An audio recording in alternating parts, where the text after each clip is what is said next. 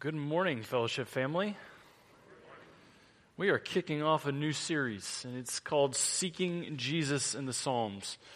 And I am really excited about this series. The Psalms are the ancient Israelite songbook. It was their hymnal.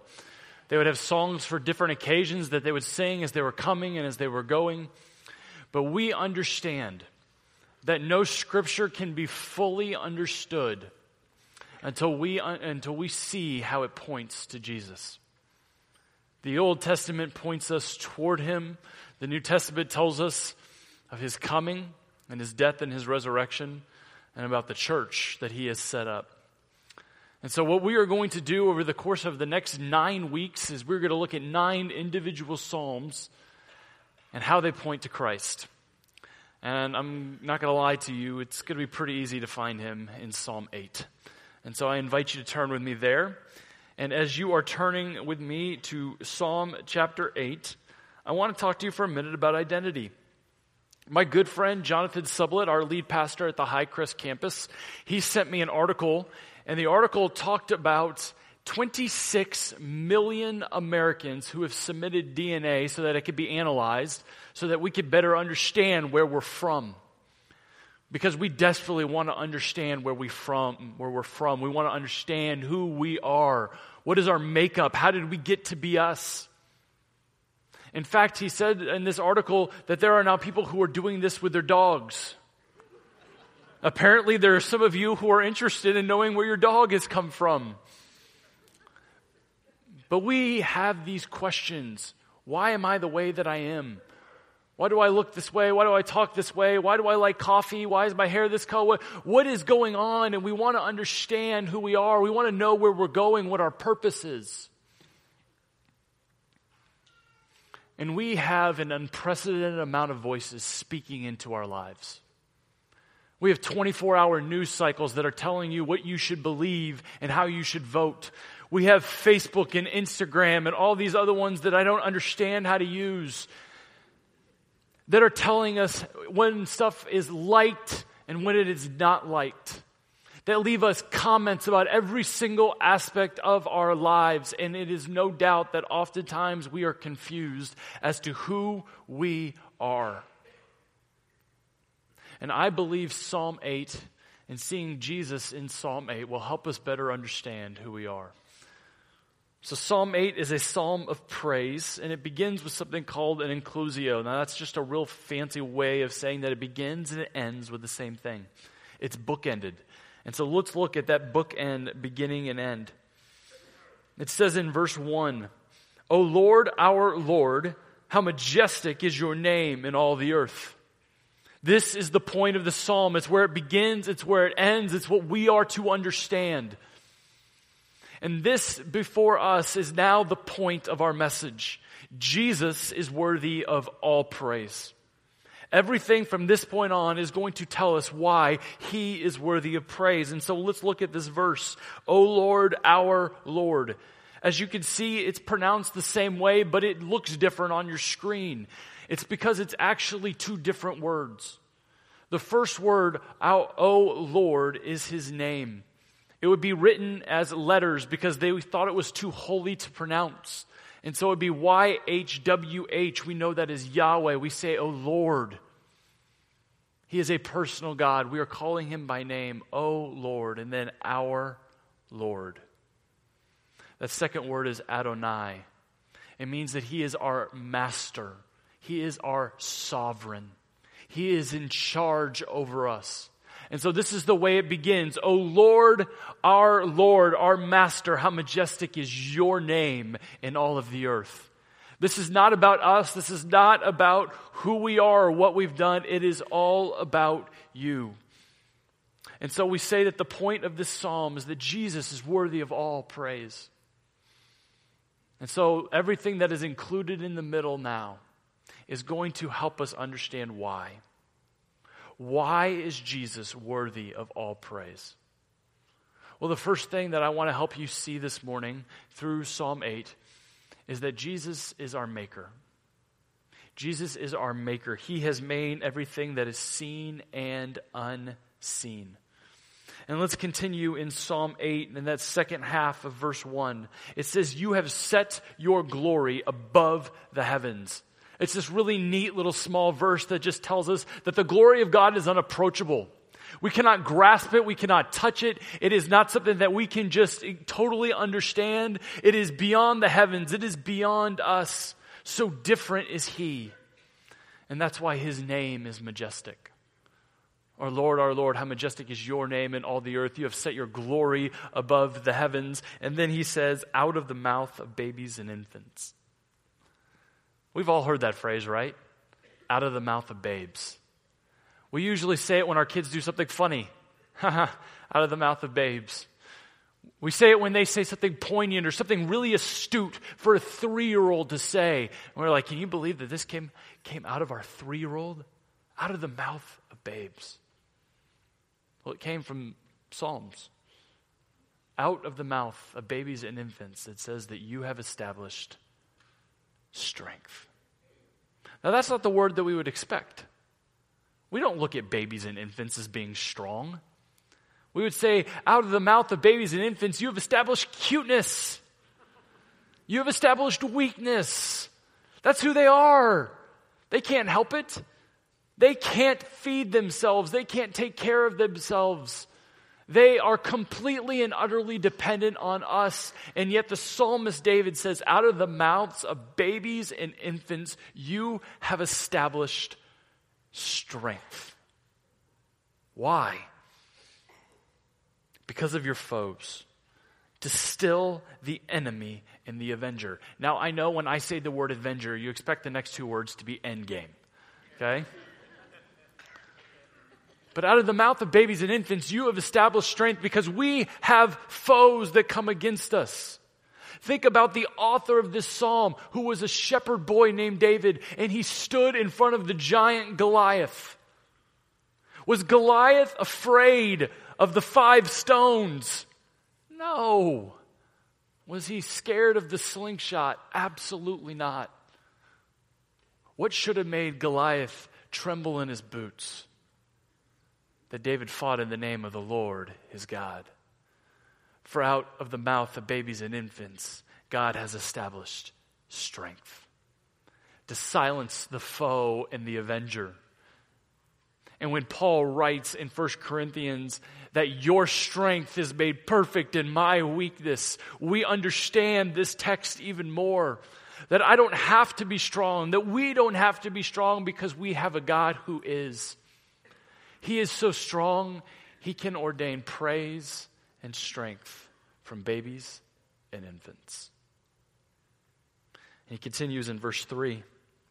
When I look at your heavens, the work of your fingers, the moon and the stars which you have set in place. If you've ever gone out in one of those quiet nights and looked up at the stars, you're just in awe of God's handiwork. That He has set all of these things in place. And then this spring, my family had a chance to go with our extended family. We went down to Disney World. And we got to go to Magic Kingdom, right? The most magical place on earth. And we sat on the lawn and we looked up at Cinderella's castle. What a work of art. It's amazing that God gave someone that creativity to do that. I can't even build like a stick house. But yet on that house, at night, everyone waits. At 9 o'clock, they have a show. And they flash up scenes from movies and characters that everyone recognizes. And it's done to music. And the music lights up this picture. It makes the sound and it comes alive. And the crescendos of the music are to fireworks. My friend told me that at any given time there are 16 million lights that have been trained on the show to light it up so that everyone around can see it. And yet it is a blip on the map under the handiwork of God's creation that lies above. Everything that happens in Orlando happens because God has given men creativity, and it pales in comparison to the show that He puts on every single night for us. The heavens declare the glory and the majesty of our God, our Maker. We get down to verse 5, and He says, yet you have made Him a little lower than the heavenly beings. You have crowned Him with glory and honor. He has done this for men. He has given some of that dominion that we saw in verse 1, where he is our master and our sovereign. He has handed that over to us. He has created us to be able to do this. It says, you have given him dominion over the work of your hands. You have put all things under his feet, all sheep and oxen, the beasts of the field, the birds of the heavens, and the fish of the sea, whatever passes along the paths of the seas. Everything that we have seen and everything that was made, God has made. And we say Jesus is our maker. But Jesus' name isn't here in this text, so how are we sure that he was there? Well, we're going to go on a little road trip. The first is in Colossians chapter 1, verses 15 through 17. You don't have to turn there. It's going to be up on the screen. And it says that he is the image of the invisible God. The he there is Jesus. Jesus is the image of the invisible God. When we see Jesus, we see our heavenly Father. And that is why he told his disciples when they said, show us the Father, he said, if you have seen me, you have seen the Father. He is the image of the invisible God, the firstborn of all creation. For by him all things were created in heaven and on earth, visible and invisible, whether thrones or dominions or rulers or authorities. All things were created through him and for him. Jesus was present in creation, and everything was created through him and by him and for him. And in verse 17, and he is before all things, and in him all things hold together. Not only was he present in creation and the maker of all things, he is still present and at work in his creation, holding it all together. And then you have the words of the gospel and Apostle John in John chapter 1, verses 1 through 3. And he says this, in the beginning was the Word, and the Word was with God, and the Word was God. Jesus was with the Father, he was with God, and he is God. He was in the beginning with God. All things were made through him, and without him was not anything made that was made. The writers of the New Testament wanted it to be very clear to us that Jesus is our maker. That he was present at creation, that he was present when God made even man and women. And so the first thing we take away from Psalm chapter 8 is that Jesus is our maker. But the second thing we're going to take away from Psalm chapter 8 is that Jesus is our model. Jesus is our model. He has shown us how to live. Now, if you notice, as we read through Psalm 8, we skipped one verse. We skipped verse 4. So I want to go back and pick that up now. And here's what the verse says. What is man that you are mindful of him? And the Son of Man that you care for him? David's asking a rhetorical question. What is the big deal about us? What is humanity that you care for him? The Son of Man. Why are you mindful? You look at all the things that he has given, all the blessings and dominion he's given, and here you have a David who can be amazed that he asks a rhetorical question. Because the answer to this question is not found in the text. You could read the rest of Psalm chapter 8. He doesn't answer the question of why God is mindful of man. But I believe he knows. And so to answer this question clearly, I want you to look with me in Genesis chapter 1, 26 and 27. To go back to the beginning of the very story that we're reading. And in Genesis chapter 1, our God says, let us make man in our image, after our likeness, and let them have dominion over the fish of the sea, and over the birds of the heavens, and over the livestock, and over all the earth, and every creeping thing that creeps on the earth. Do you see the echo from Psalm 8? That here the Creator has given dominion to those who he created. And then in Genesis 1:27 he says, so God created man in his own image. In the image of God he created him, male and female, he created them. Did you hear it?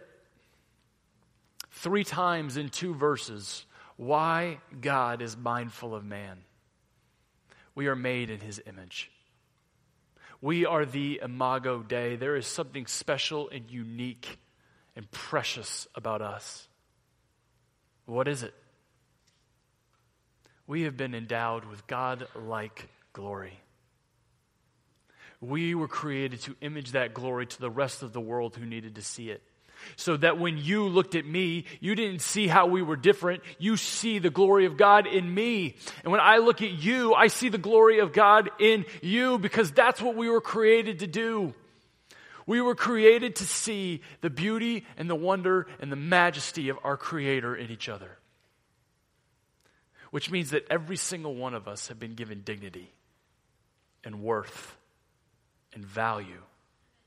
That you were made to look like the God who made you. You were made in His image. And no matter how tall you are or how short you are, no matter how fast you are or slow you are, no matter where you got up this morning or where you're going to go to bed tonight, no matter what language you speak, no matter what your hair looks like, no matter the color of your skin, you were made in the image of God to reflect Him in a special and unique way, male and female. But Genesis 3 happens not too long after Genesis 1. And in Genesis 3, that image of God that is so beautiful, so wondrous, is defaced. Adam and Eve, they fall dead in a garden. They go their own way and they rebel against God, and sin and death and destruction enter the world. And the evil one is allowed to prowl around like a roaring lion, seeking whom he will devour. And now that image of God is not seen quite as clearly. When you look at me, you don't see the image of God. What you look at me and see, you see the things you don't like. You see our differences. You see the things that want to divide us and keep us apart. When I look at you, I see the same thing. And so something has to change about this reality. And I hear a different question being asked in Psalm 8, verse 4. What is man that you'd be mindful of him? What is the Son of Man that you would care for him? Have you seen us? Have you seen the way we talk to one another? Have you seen the way we treat one another? Have you seen the way we hate one another? What is this creation that you would think so highly of Him, that you would give Him all of these things? And from Genesis 3 on, we get the answer to that question. And so I invite you to turn with me for the last time to the book of Hebrews chapter 2. And we're going to fully answer this question: what is man that you are mindful of him? And the Son of Man that you would care for him? The book of Hebrews is written to a people who are trying to decide who this Jesus is. And so for the entirety of the book, the author is saying Jesus is greater. He is greater than the angels. He is greater than Moses. He's greater than Abraham. He is greater than Melchizedek. He is greater than the sacrificial system. He is greater than the priestly system. He is the one that you need. And in Hebrews chapter 2 and verse 5, it starts, "For it was not to the angels that God subjected the world to come." This majesty, this thing that He had created, it's not for them. For it was not to the angels that God subjected the world to come, for which we are speaking. It has been testified somewhere. Somewhere. Where? Psalm 8. What is man that you are mindful of him? Or the Son of Man that you care for him? You made him a little lower. You made him for a little while lower than the angels. You have crowned him with glory and honor, putting everything in subjection under his feet. There's that question again. What is man that you are mindful of him? The Son of Man that you would care for him. Now, in putting everything in subjection to him, he left nothing outside his control. But at present, we do not yet see everything in subjection to him. We do not see the world as it should be. We do not see humanity as it should be. What is going on? But. That word "but" in the English language is so strong. It changes direction. We do not see everything the way it's supposed to be, but we see Him. Things aren't the way that we go, but we have Him, Jesus. We see Him who for a little while was made lower than the angels. What does that mean, that Jesus was made lower than the angels? It means that Jesus stepped out of heaven. That he did not consider equality with God something to be grasped, but he came down and humbled himself, emptied himself, and took on human likeness. He took on the form of a servant. He was made lower for the angels for a little while, namely Jesus, and he is crowned with glory and honor. You see up in verse 7, it says, you have crowned him with glory and honor. We believe that Jesus has been crowned with glory and honor. But what does that mean? That Jesus has been crowned with glory and honor? Because of the suffering of death, so that by the grace of God he might taste death for everyone. He has been given glory and honor because he stepped out, stepped in, stepped down, and took on our flesh. And he died in our place, showing us how to live. We skip down to verse 14. And it says, since therefore the children share in flesh and blood, he himself likewise partook of the same things, that through death he might destroy the one who has the power of death, that is the devil, and deliver all those who through fear of death were subject to lifelong slavery. From Genesis chapter 3, we have been subject to lifelong slavery. We have been empowered by sin and by death. We have been in control of the evil one and enslaved to the very things that want to take our lives. And Jesus said, I am going to come down, and I thought so much of man that I became a man. And by my death and my resurrection and my life, I have set you free. I am at work restoring that image of God in you. I am the one who gives you life. I am the one who gives you dignity and value. For surely it was not the angels that he helps, but he helps the offspring of Abraham. That's you and me. Therefore he had to be made like his brothers in every respect. How did Jesus come into this world? He came into this world as a baby boy, born in a stable. And you think back to the words of Psalm 8. Out of the mouth of babies and infants, you have established strength. Out of the baby that came to this world that took on human likeness, God has brought strength to silence the foe and the avenger. Therefore, he had to be made like his brothers in every respect, so that he might become a merciful and faithful high priest in the service of God to make propitiation for the sins of the people. For because he himself has suffered when tempted, he is able to help those who are being tempted. That's me. And that's you. And we have a God who has shown us how to do this. We have a God who has stepped down and shown us how to live, who has taken on my suffering and my punishment and my pain for my sin. And he has willingly extended me eternal life that I might live with him.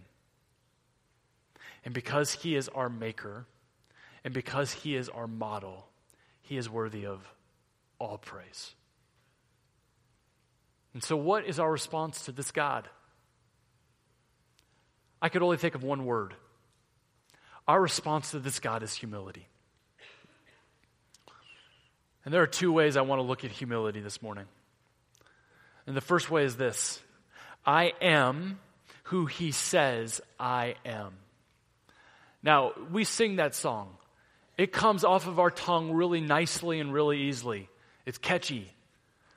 I'm not going to torture you by singing it for you this morning.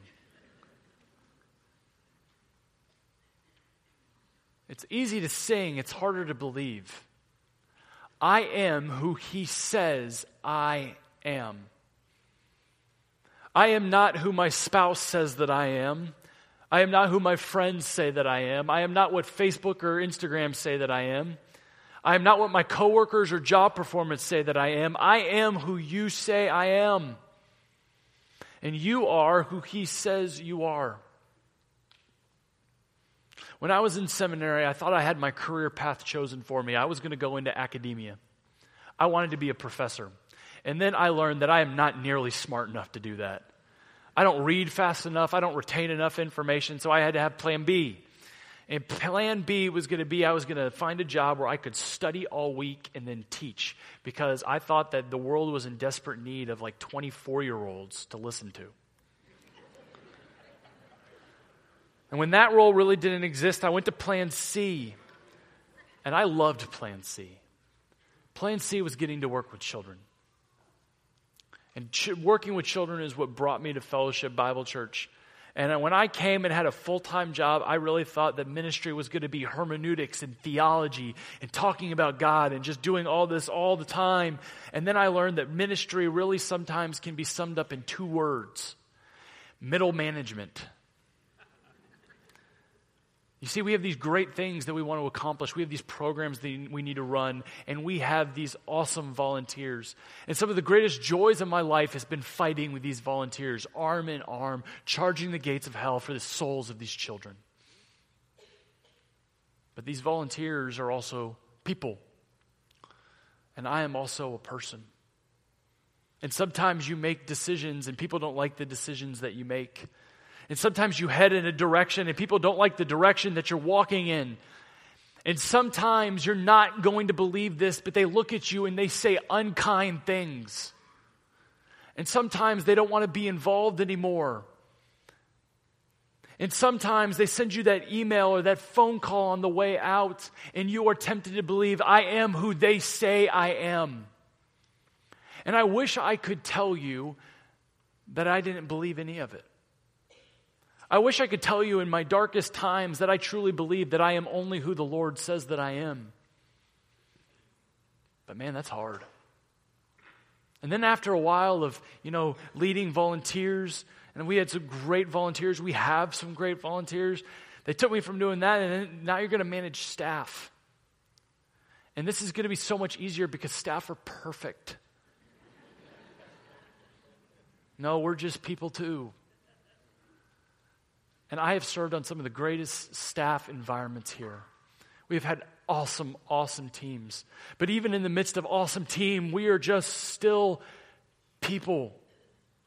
And sometimes directions and decisions get made. Sometimes you head down a path and not everyone is on board with that path. Sometimes not everyone is enamored with your leadership. Sometimes not everyone is enamored with the way you do things. And you're not going to believe this either. Even staff say not nice things sometimes. And sometimes there's conflict that you have to work through. And I wish in those moments of darkness that I believe, no, I am who He says I am, instead of who they say I am. And in the midst of one of my darkest leadership seasons here, I got a really ironic assignment from God. He was having a little fun with me. I got to preach on 1 Corinthians chapter 4. And Paul's doing something really kind of interesting in 1 Corinthians 4. And years later, I read another interpretation of it.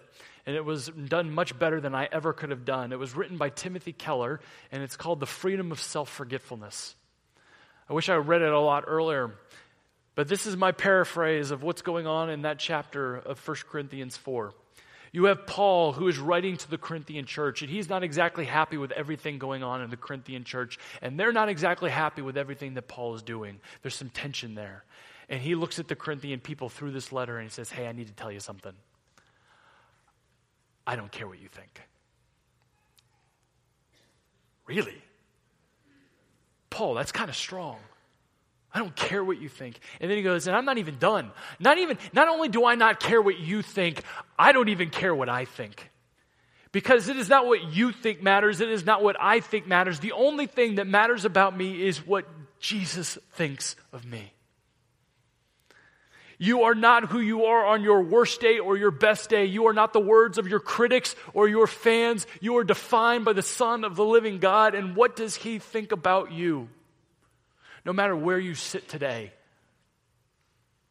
He says, you are someone who is made in my image.